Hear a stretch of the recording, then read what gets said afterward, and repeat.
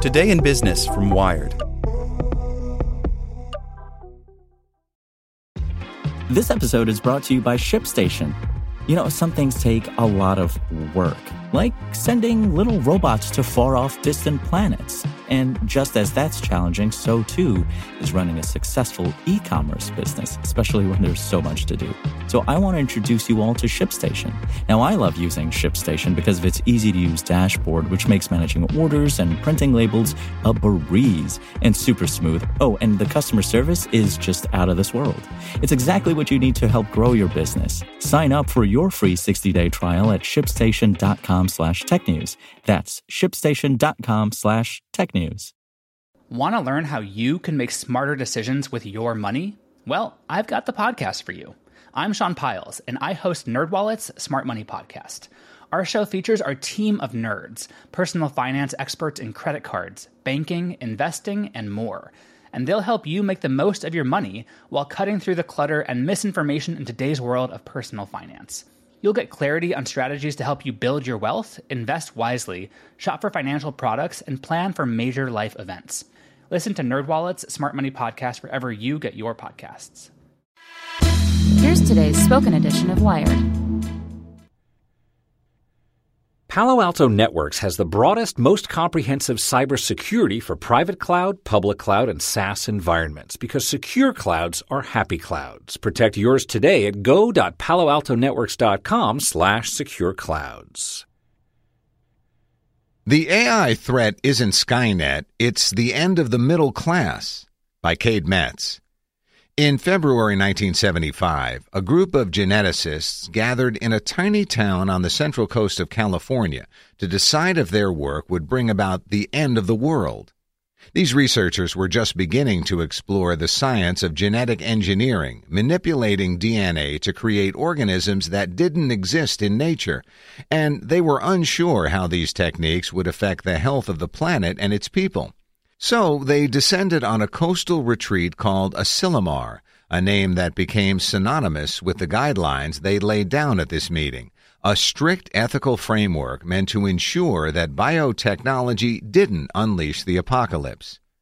42 years on, another group of scientists gathered at Asilomar to consider a similar problem. But this time, the threat wasn't biological, it was digital.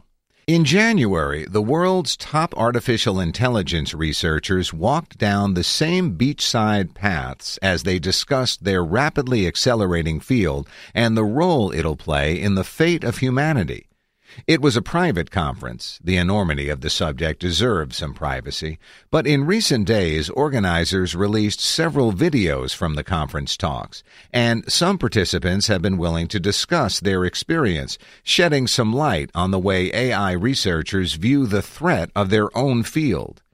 Yes, they discussed the possibility of superintelligence that could somehow escape human control, and at the end of the month, the conference organizers unveiled a set of guidelines signed by attendees and other AI luminaries that aim to prevent this possible dystopia.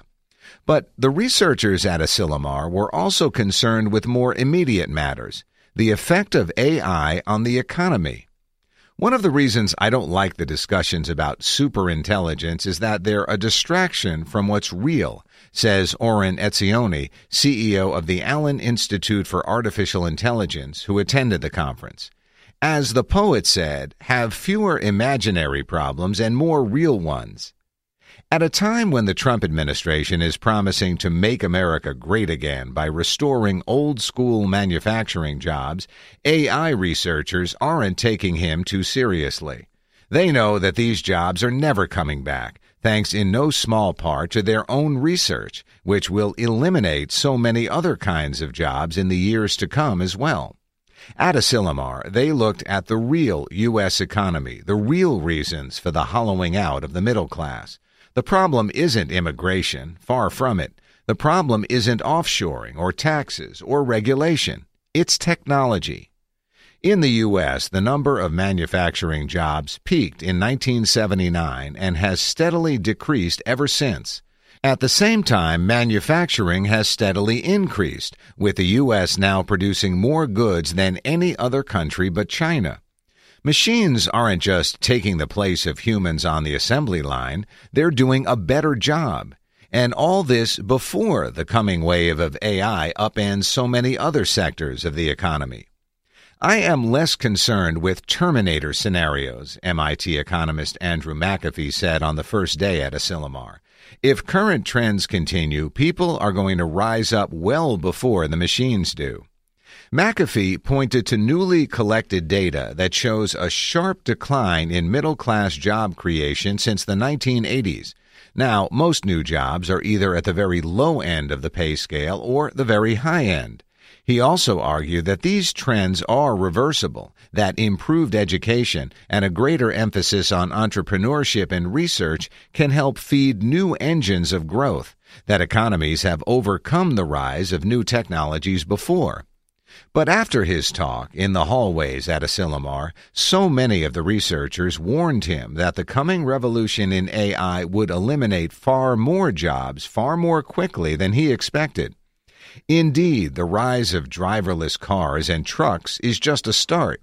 New AI techniques are poised to reinvent everything from manufacturing to healthcare to Wall Street.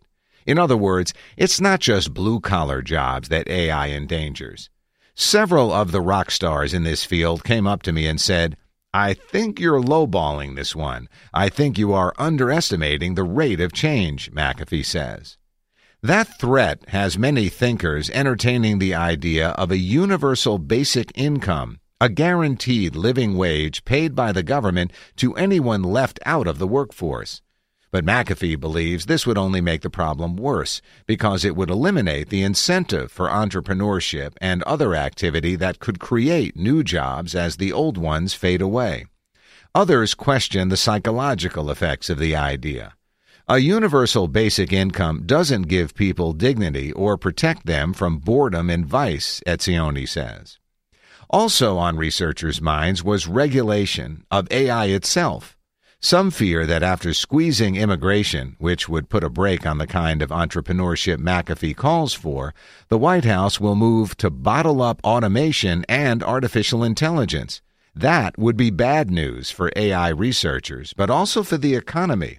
If the AI transformation slows in the U.S., many suspect, it will only accelerate in other parts of the world, putting American jobs at even greater risk due to global competition. In the end, no one left Asilomar with a sure way of preventing economic upheaval. Anyone making confident predictions about anything having to do with the future of artificial intelligence is either kidding you or kidding themselves, McAfee says. That said, these researchers say they are intent on finding the answer. People work through the concerns in different ways, but I haven't met an AI researcher who doesn't care, Etzioni says. People are mindful, but they feel certain that preventing the rise of AI is not the answer. It's also not really possible, a bit like bringing those old manufacturing jobs back.